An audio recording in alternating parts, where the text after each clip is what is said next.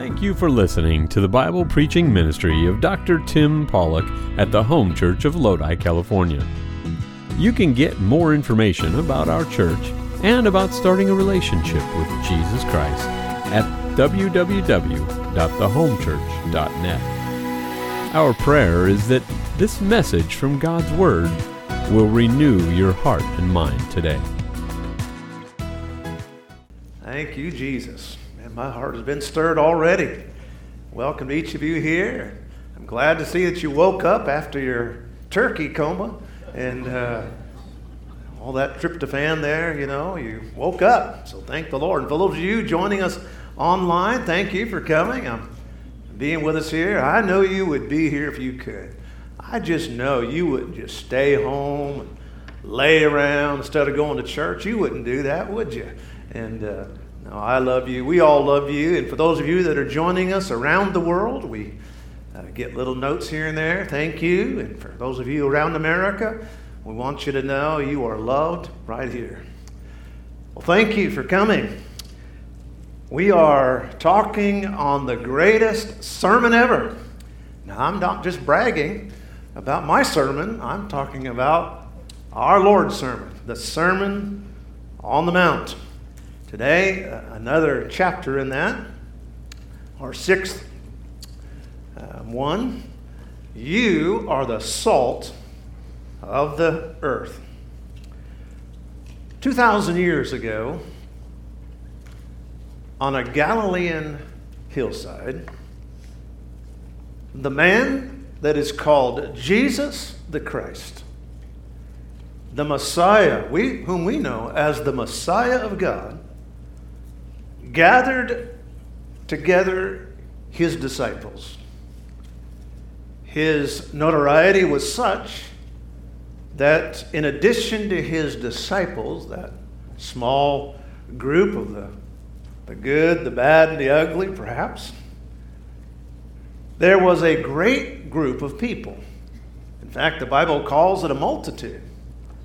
Jesus then lifted his voice, which suggests there was hundreds, perhaps thousands that were there.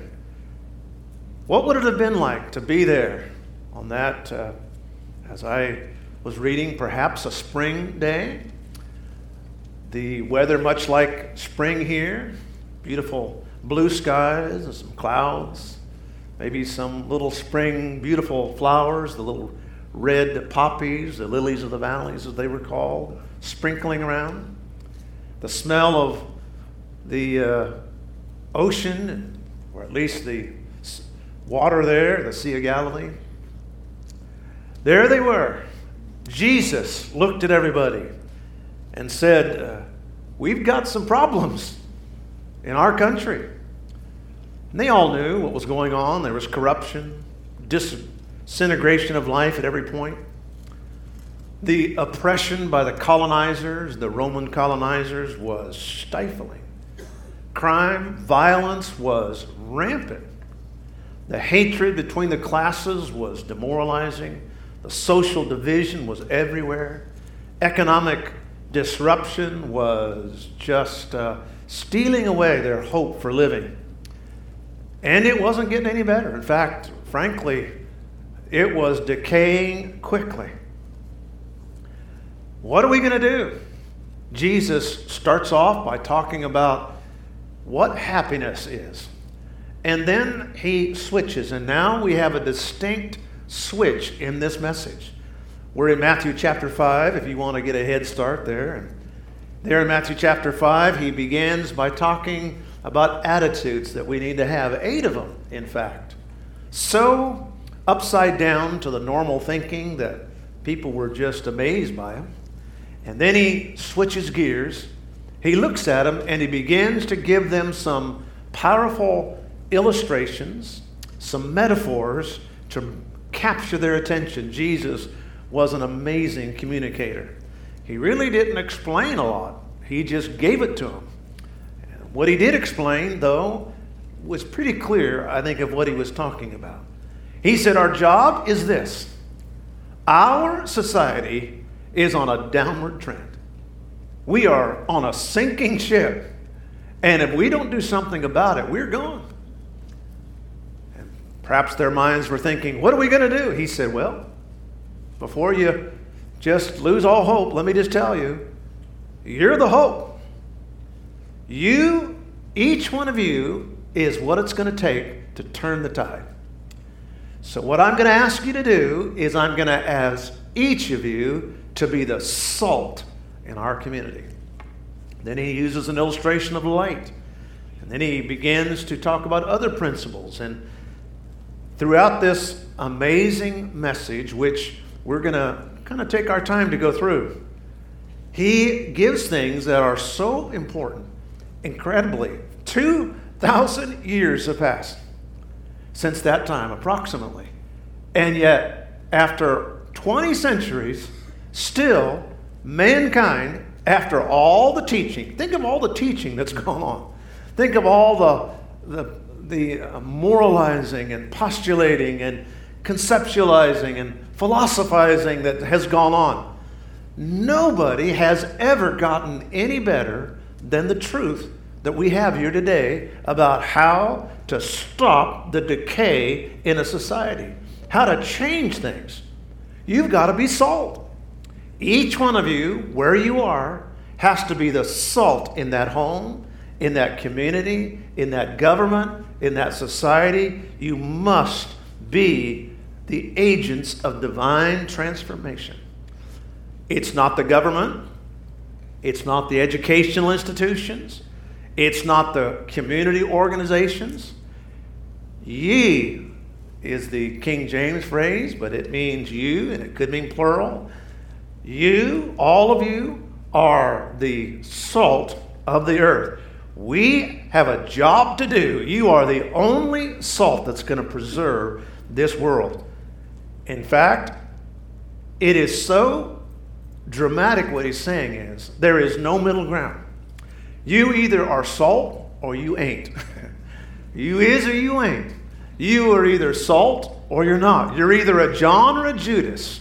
There is no middle ground.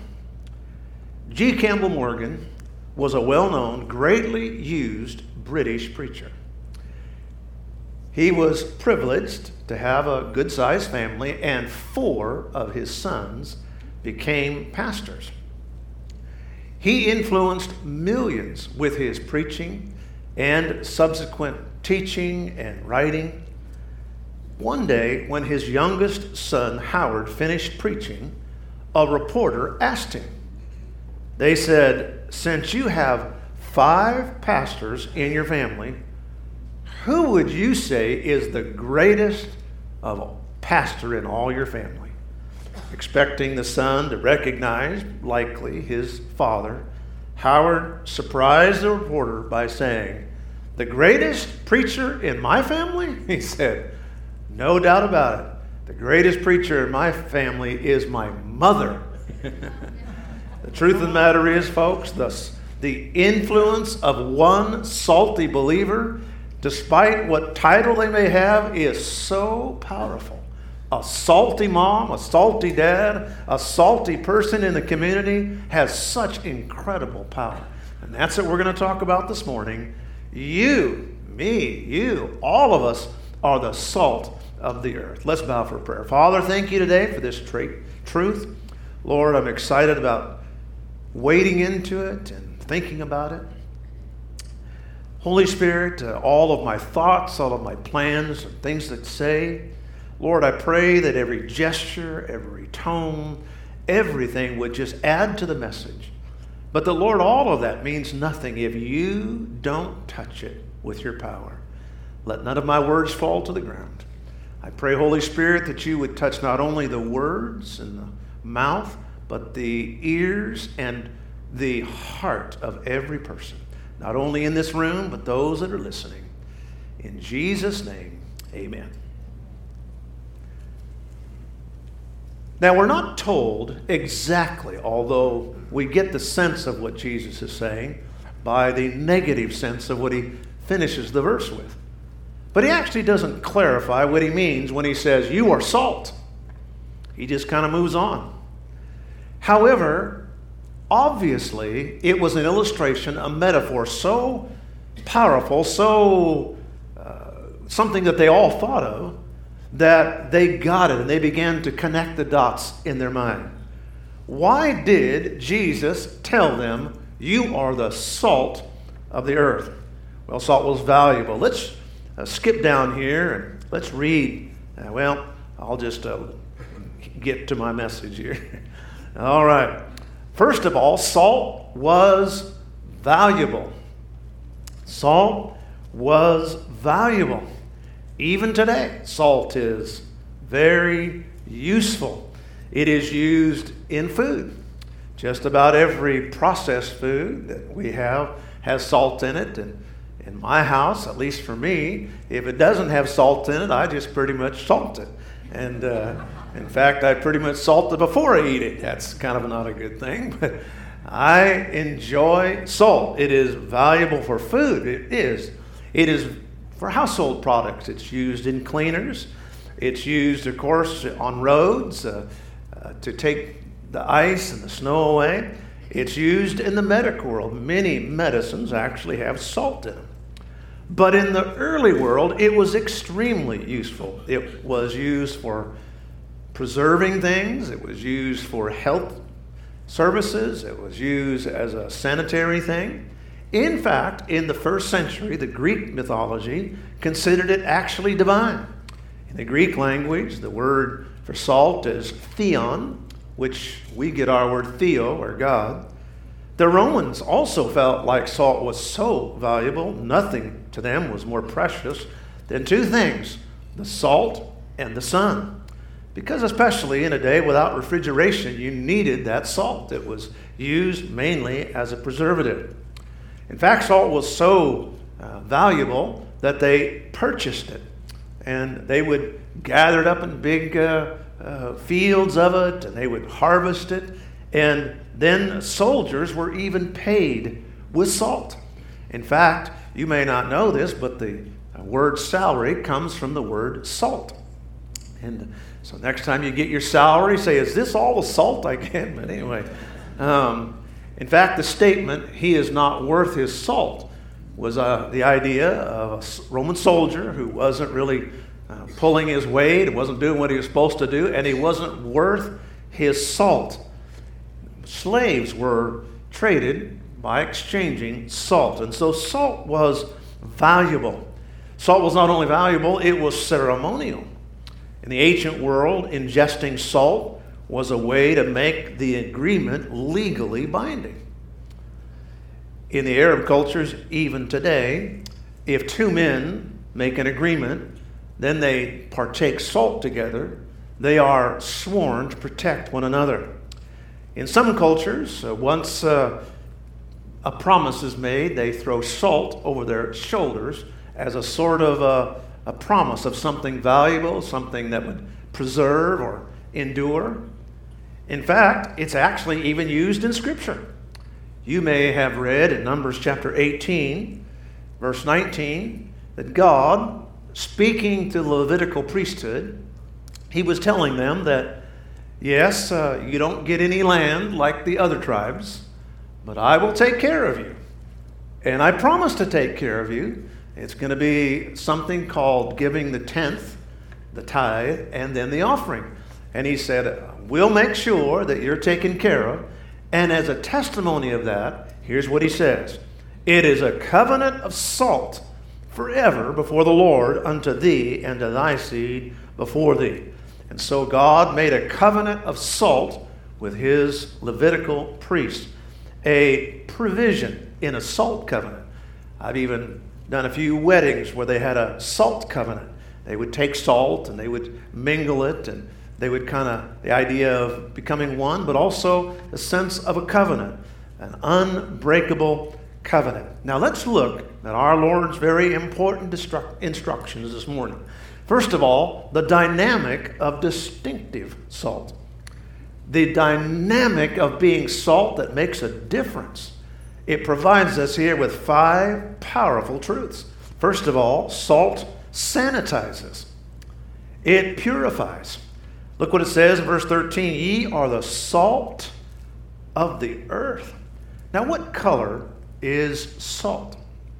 Salt is always white. Now, I know there's pink salt.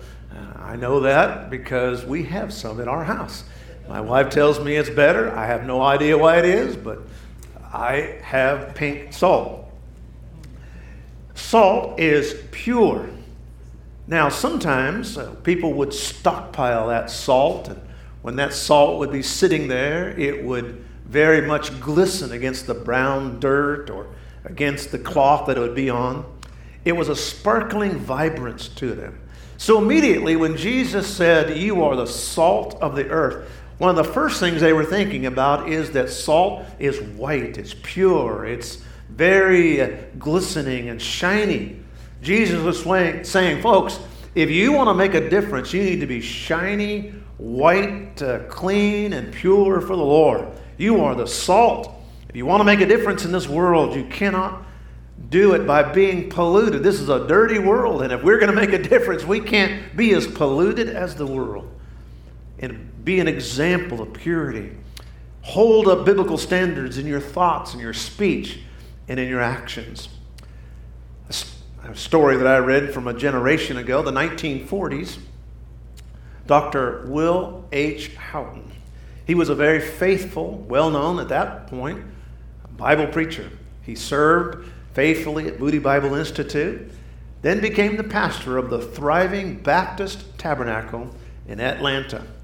It is said that a powerful critic was intent on destroying his ministry.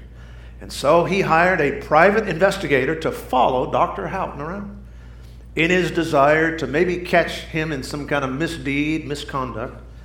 After a few weeks, watching day and night, the detective reported back to this bitter man who hired him. He said, "This pastor's life is above reproach. It matches everything that he says." In fact, it's recorded that the investigator not only reported back, but ended up becoming a Christian after just watching the life of that faithful pastor.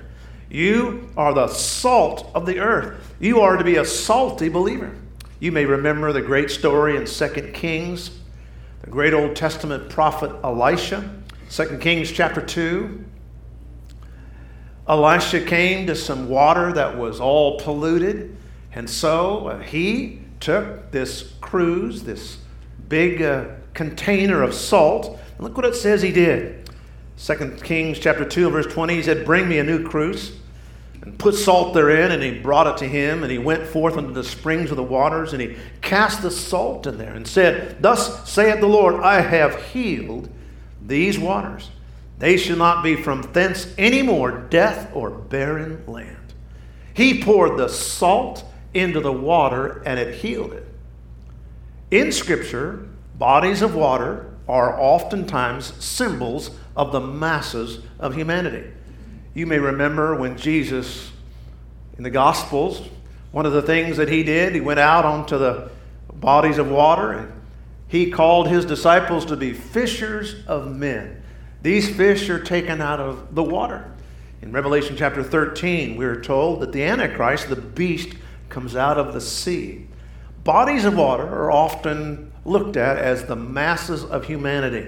Salt, a little bit of salt goes a long way at cleansing and purifying society.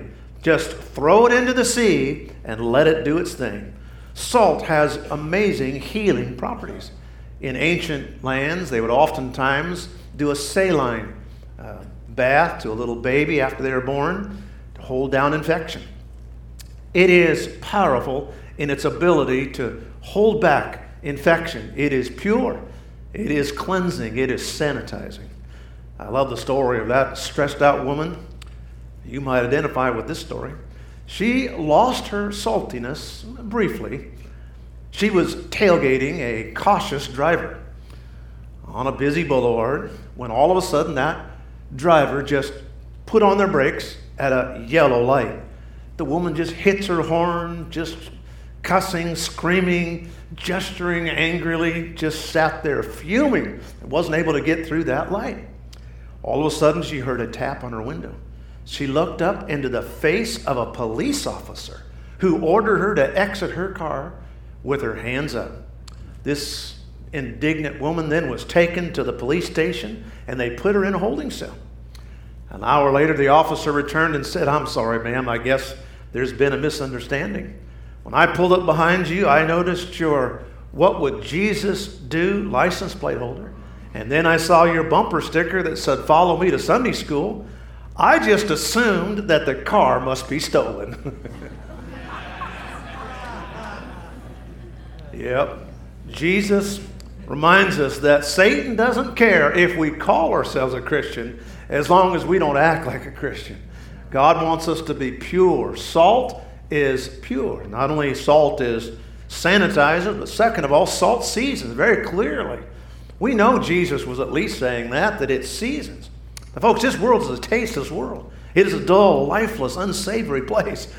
Bible-believing people place joy and season, and they bring just so much flavor into this world. What an unpleasant world this place would be without Christians. Now, folks, you take, for example, this wonderful theatrical production we're going to be doing here in just about 2 weeks. I mean, folks, it is absolutely captivating. I had a chance to kind of listen in and get a little preview of it. It is incredible, delightful, fun, pageantry. People are going to laugh. They're going to weep. It is going to just bring the message of Christ and Christmas just to life. Now, folks, the world has nothing like that. Nothing. I ask you the question this morning.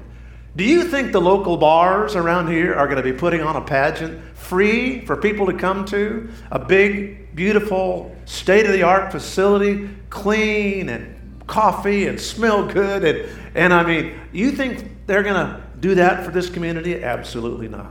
Do you think the state school system is going to do that for people? No. Do you think the media is going to stop pushing their socialist agenda long enough to actually give something positive to our community? Absolutely not, because they are committed to destroying, certainly not blessing. But a church like this, a salty church that is saying, we want to give something to this community. And I mean, it's crazy all the things you got to do and all the money you have to spend just to get people out of their house for a few minutes, but we do it because we're trying to do what Jesus said and be salt. I mean, we send out things, we give out tickets, and I hope you'll just use those. They are amazing. Get people here. Folks, God wants us to be salt. Season this world. Make their Christmas season so much more flavorful by getting out there and just inviting them and tell them you'll get them a Starbucks or whatever to get them in there. I don't know. Tell them you can get them in our cafe. But in that intriguing passage in 1 Corinthians 7, I want you to turn there. Powerful passage. Paul deals with the subject of sanctification, but in a whole different way than you might imagine. Now we know what sanctification is. It is the sanctifying. It is the setting apart of a person. Once you become born again, then you become a saint. But then that's just in theory, or I guess it's in fact, but it's in name only. But we want to be a saint by our lifestyle. That's called the sanctification process. It is often slow. It is week by week, month by month. But here in this verse, look what God says. He said you can actually sanctify others. What? Well, that's the power of salt. Look at 1 Corinthians 7 verse 14. The unbelieving husband is sanctified by the wife. And the unbelieving wife is sanctified by the husband. Sanctified is the actual word there. What God is saying is that a real salty wife, a salty husband, can be so used of the Lord to just draw that person to God. Their lifestyle, their actions, their tone of their words, the things they do just helps them. If there's a chance they're going to get saved, that's their best chance by being around a salty person. When we lived in Southern California many years ago in Pomona, there were some pretty rough areas down there, and it was not uncommon at night, way back then, to hear a helicopter coming across where we lived. And every once in a while, all of a sudden, our neighborhood would just, and I was like, what in the world? Looked out the window, and there was one of those helicopters, just had a spotlight down on the neighborhood. It was pointing out that person, whatever their dastardly deeds they were doing, but the spotlight was on them. In my mind, that's exactly what happens with a salty Christian. A salty Christian seasons, flavors life so much that it puts the spotlight of God on that person. It sanctifies them. It zeroes in on them. Maybe I might say it puts a bullseye on their back. And God just goes after them and works on them. Our 28th president, the scholarly President Woodrow Wilson, once told about meeting a salty Christian who transformed him. Here's his own words. He said, I was sitting in a barber chair when became aware that a personality had entered the shop. He was just to have his hair cut. He sat in the chair next to me, but every word the man uttered was engaging. Showed a personal interest in those that were serving him. He mentioned God. He mentioned about hope for the future. After he left, he said, I noticed the singular effect it had on the entire barbershop. President Woodrow Wilson said in that barbershop there was a man that just came in that just, it flavored the whole place. He said after he left, I found out that that man was none other than Dwight Moody, the greatest evangelist of the 1800s, the Billy Graham of his day. This man who would preach to thousands had just come in there, not preaching at the barbershop, just walking in and flavored the entire place. Salty believers elevate the environment. They make the world palatable. Oliver Wendell Holmes, one of the most quoted of all Supreme Court justices that we've ever had, he once said this. He said, I might have entered the ministry if certain clergymen I knew had not looked and acted so much like undertakers. Folks, we don't have to act or look like undertakers to be a good person. We can be conservative and fundamental without acting like we're ready for the hearse. Folks, some believers are so grumpy. They remind me of Fred, I read about this week. Fred decided to skip church. And so he got home from his Sunday round of golf later than he would have normally, very tired and grouchy. His wife said, bad day at the course, honey? I'll say, he said, everything was going fine. And then Harry had a heart attack and died on the 10th tee. Oh, that's awful, honey. You're not kidding. For the whole back nine, it was hit the ball, drag Harry, hit the ball, drag Harry. Folks, too many Christians are like Fred. They're dragging Harry everywhere instead of being happy. Folks, God wants us to be a person that has joy in life, not dragging our problems around. It sanitizes. It's a powerful whiteness. It is seasons. There's a spiciness. And number 3, it stings. The truth of the matter is salt stings. And my eyes get real tired. And the optician said, you got tired eyes. And I could have told her that, but they get real grainy feeling. And I found that eye drops help a little bit. Well, the best eye drops I've noticed when you first put them in sting a bit. Then of all things, I was reading, and they have sodium or a form of sodium chloride in it. They have salt in those stinking things. But you know what? After that initial sting, oh, they feel so good. From what I read, it says that salt is used to reduce the swelling of the cornea, which is the front surface of the eye. You see, salt has a medicinal purpose to it, but it often stings. It has a sharpness, especially when placed into a wound.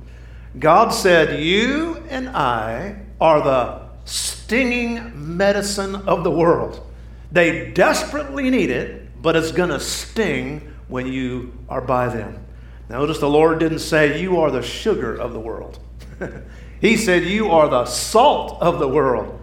Now, it doesn't take a rocket science, folks, to realize that there's a problem, serious problem in our world today. It is broken, it is infected, it is wounded, it is sick, and this world needs medicine. It needs Dr. Jesus, and some of his procedures might be a little bit invasive, and it's going to sting. But the modern church today doesn't want to be salt anymore. They want to be sugar. They want to be honey. I'm the honey. I'm the sugar of the world. Well, God has called us to be the salt of the world.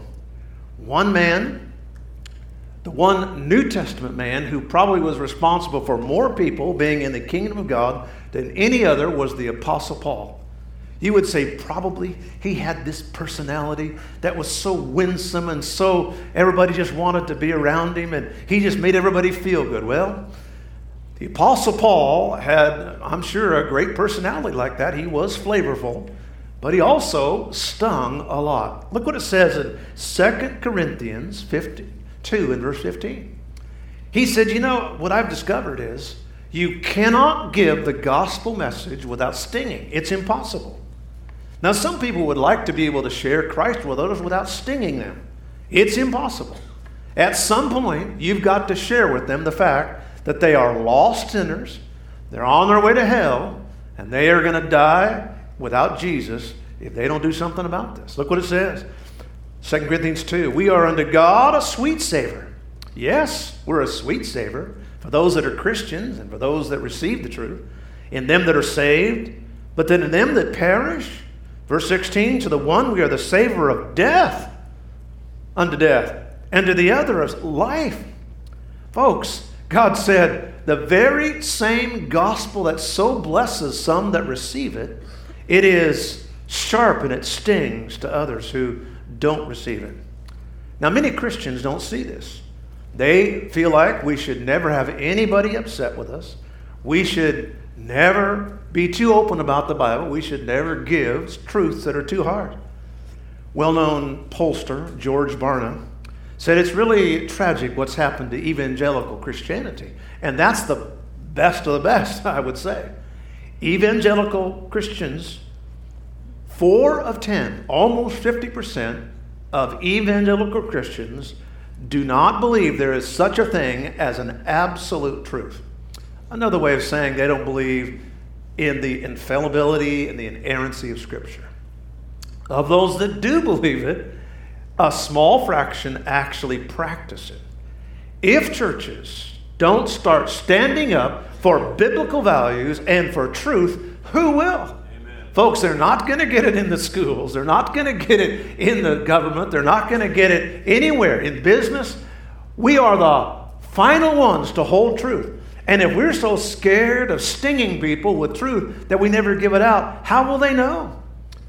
One of the widespread arguments against Christianity is that we're too judgmental, or that we impose our views on others. If you speak out against behaviors and lifestyles that God judges as sin, it's only a matter of time before you're going to be called intolerant. And that's because today there are no moral absolutes. They believe that everybody should decide for themselves which is right and wrong. They say we should tolerate every view, even opposing views. But let me just tell you, first of all, they don't mean the word tolerate. They really mean celebrate. And today in this world, there is so much celebration of sinful lifestyles going on. And for that, we remind ourselves we must be salty. And if you're going to be salty, you're going to be called a religious fanatic. But let me just remind you that you'd say, well, I don't believe in being judgmental. I don't either. But God has called us to be discerning. And there's a big difference between being discerning and being judgmental in the sense of negative. The other thing is this. Really, Christians quoting Scripture aren't really the judges. Truth is the judge. I'm just relaying what Scripture actually says. is independent of what we think. And that's what the prophet thundered in Isaiah chapter 5, verse 20. He said, woe unto them. Woe unto them that call evil good and good evil, and put darkness for light and light for darkness.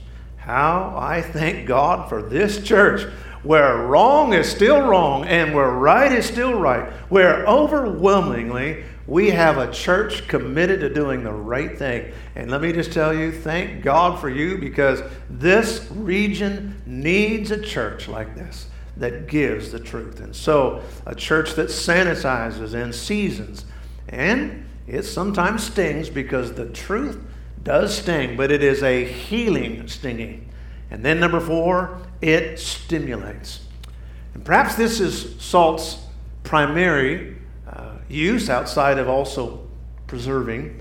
It stimulates. It creates thirst. And the reason we need our thirst stimulated is in order that we would drink, and then we'll stay alive. You've often heard that you can lead a horse to water but not make him drink, but you add a little salt to his hay and it'll encourage him to drink. Are we then making people thirsty for the gospel of God? If they don't get enough water, if they don't get enough of the word, if they don't stay hydrated, they're going to die. When Jesus was looking at these people saying, you are the salt, they knew. Travelers would oftentimes take a salt bag so that they could eat. There was a much arid and desert region, often the places they went. And so they realized is if we're going to stop dehydration and replace the fluids in us, we need to have this salt. The Holy Spirit explained this very concept through Paul's exposition to the Romans. That amazing book written by the Holy Spirit, given through Paul. God, he said, look at Romans chapter 11. God saved the Gentiles for many reasons. Because he loved them. He saved them because they were lost and needed saving. But here in this verse, he said, one of the reasons why I just really worked and opened up the door for the Gentiles was to make the Jews jealous. Look what it says. That through their fall, salvation is come to the Gentiles to provoke them to jealousy. What? Now, I've heard of mass evangelism. I've heard and even taught personal evangelism. We've theorized about lifestyle evangelism, but jealousy evangelism? Wow, what a truth. God said, I have saved the Gentiles to make the Jews thirsty for that same thing. I have made them the salt of the Jews. Folks, God's saving of the Gentile churches and God's saving of them is a great reminder that we are to make others thirsty. Thirsty for the marriages of a Christian home. Thirsty for the families of a Christian home. God, give us salty families and salty marriages and salty lifestyles that make others desire God. The dynamic of distinctive salt, it sanitizes, it seasons, it stings, it stimulates, and finally, it sustains. It's a powerful preservative. Ancient food industries in the Mediterranean were without much refrigeration. They had some, but if you didn't salt, especially the meat, within a few hours, it would be stinking, rotting flesh. And that's exactly what Paul, the great veteran missionary, told young Timothy, preacher. He said in 2 Timothy 3 and verse 13, he said, the course of this world is that evil gets worse and worse. Evil doesn't get better. It gets worse and worse. You take, for example, today, folks, the amazing biblical institution of marriage. Perhaps the greatest single civilizer in civilization. By the way, civilization is supposed to be that. People are civil. They've been made civil by good laws and by the Word of God. But I don't know of anything that civilizes people any better than a good marriage. And yet, here's what are headlines. And I just typed in Google and headlines about marriage. And here are just a few quick ones that I came up with. Millennials refusing to marry, one of the headlines. The retreat from marriage in Middle America. Another one, married people will soon be in the minority. Now, those headlines got to be alarming to any Bible-believing person. And yet, left-leaning educators, here's what they say, and I quote, "Marriage is fading out as a human institution because humanity is evolving to a higher level." Really? So we don't need marriage anymore because we're evolving. Folks, anybody in the world today that says we are evolving upwards is blind, has a bat. Now, folks, I'm not trying to be a pessimist here. I'm a realist, a biblicist. Folks, the fact of the matter is the world can't get better because the world isn't good to start with. And it only gets worse. Now you say, well, we have so much more information. Yes, information, yes. More science, more technology, more medical procedures, and some of them actually can help. And I will tell you, if you think information is exploding, the meta is coming and it's going to go exponential. But folks, all the information in the world never preserved a society. Society must be civilized, and to be civilized, it takes the Word of God. Is there hope? Yes, God is the hope. Michael Flynn said it recently in the last couple of weeks. He said, our nation needs to be one nation under God and one faith. Folks, he wasn't saying one denomination. He was saying one Savior. Our world needs to have one Savior. Evangelicalism, which is the true gospel, is the world's only preservations. You'd say, well, I don't know that I believe that. Well, then, you just need to read what the Bible says, what happens when the church, meaning the gospel believing, meaning evangelicals, that's what that means. Evangel means the gospel. When evangelicals, when the gospel church is taken out, you know what happens? Well, look at 2 Thessalonians chapter 2. That's called the rapture. And look what happens. The mystery of iniquity doth already work. Only he who now letteth, that's the Holy Spirit, who restrains, when he will let until he be taken out of the way, when the Holy Spirit's ministry is changed, God the Holy Spirit's ministry is changed, and the church is taken out. Verse 8, then shall the wicked be revealed. All you have to do is read Matthew chapter 24, and you know what happens during the tribulation period when the church is taken out at the beginning of the tribulation, called the rapture. Folks, I'm telling you what, it is, all hell is literally going to break loose. People say today that, oh, we're afraid for democracy. Well, if you are afraid for democracy, you better pray that the church stays strong.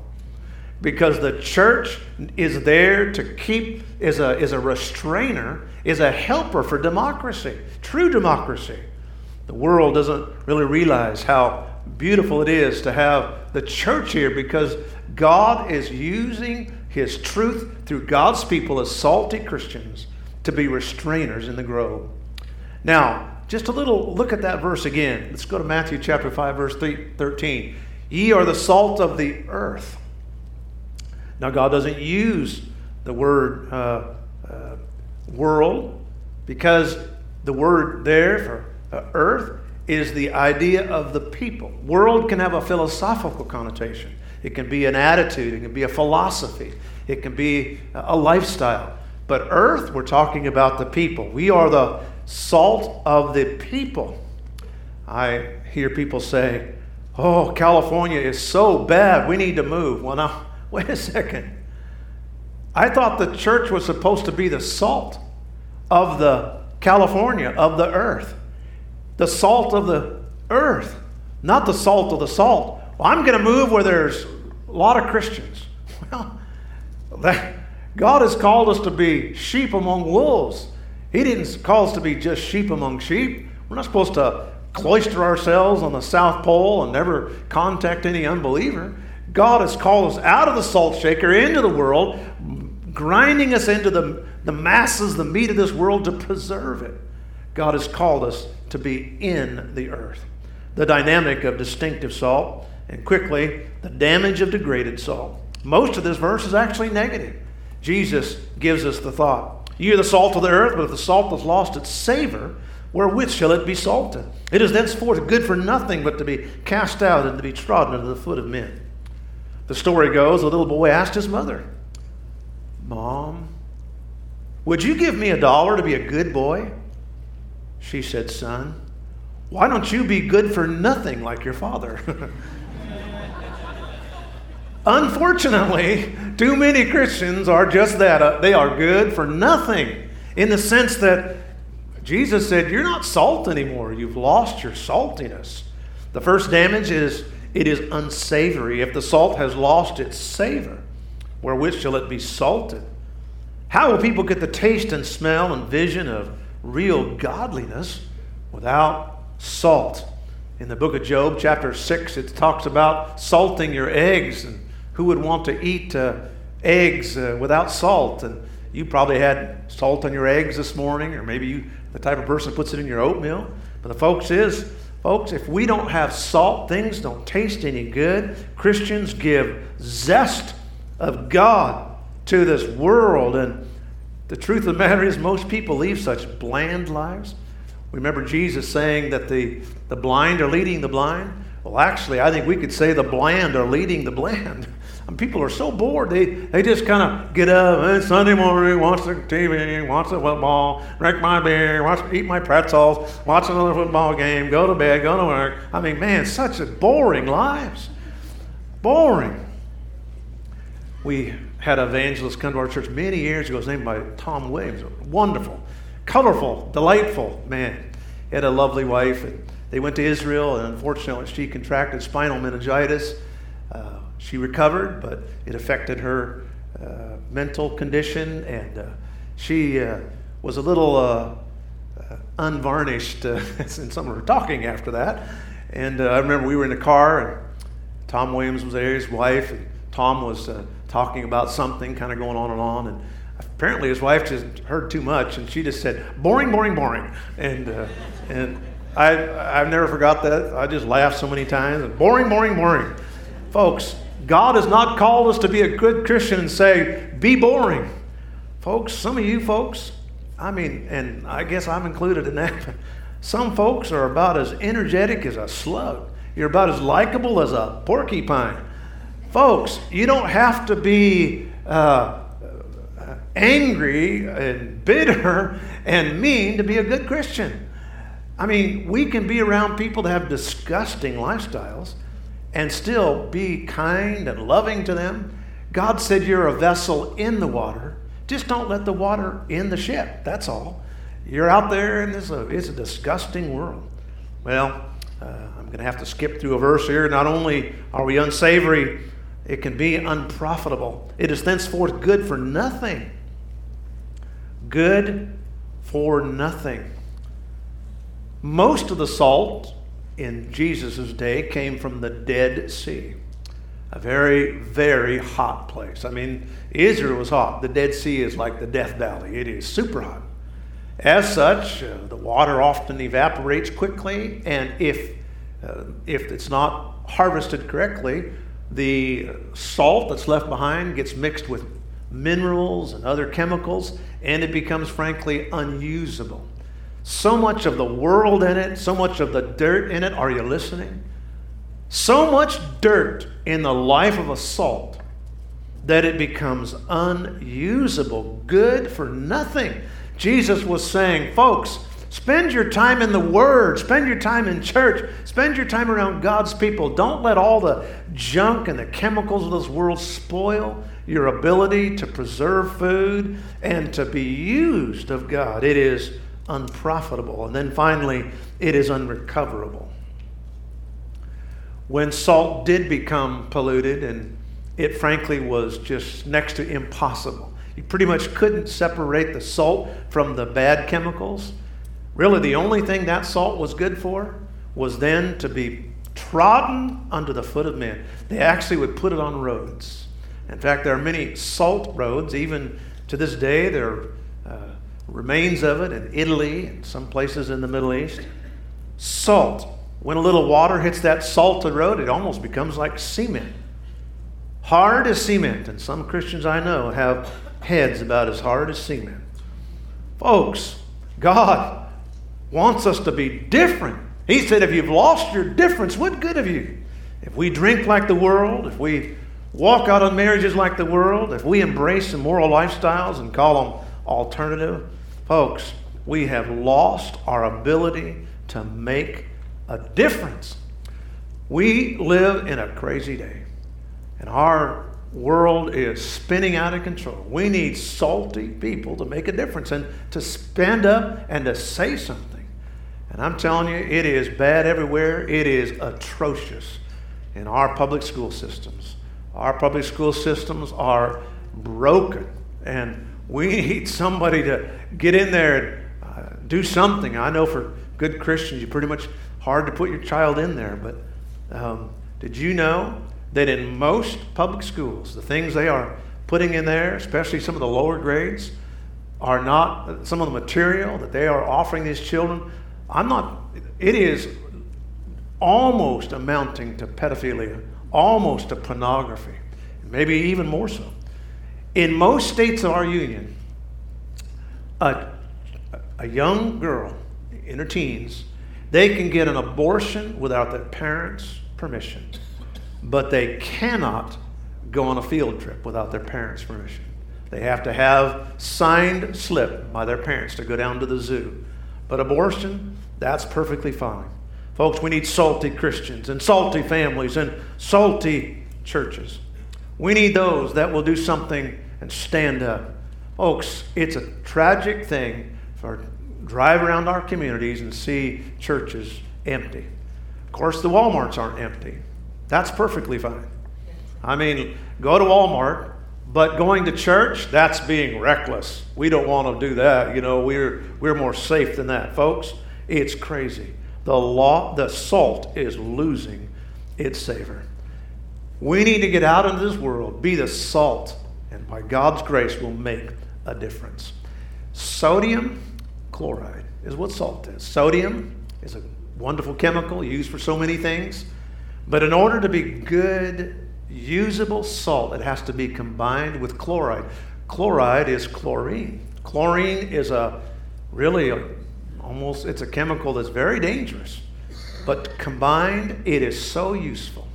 Folks, we need the love of Christ and the chlorine of the gospel and the word of God combined together to make a difference, to be salty for God. Our heads are bowed and our eyes are closed here this morning.